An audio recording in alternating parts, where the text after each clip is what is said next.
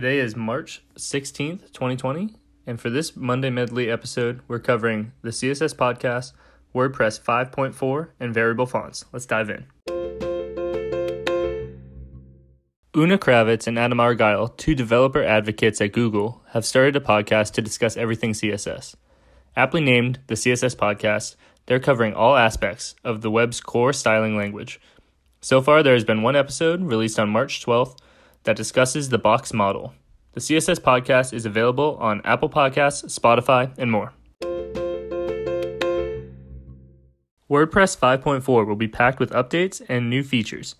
Most notably are the updates to the block editor, including a new social icons block, a new buttons block that allows more than one inline button, and several updates to existing core block editor features. WordPress 5.4 is scheduled for release on March 31st. Variable fonts are a hot topic in the web design community because they include all of the variations of a typeface in a single file, rather than individual files for each variation. However, it is important to recognize the performance effects of a single large file and how to mitigate them. For example, if you're loading 12 variations of a static font, it's typically quicker to load the variable font. Want to know more? Head to fewdaily.com for more of today's topics and other front-end web content.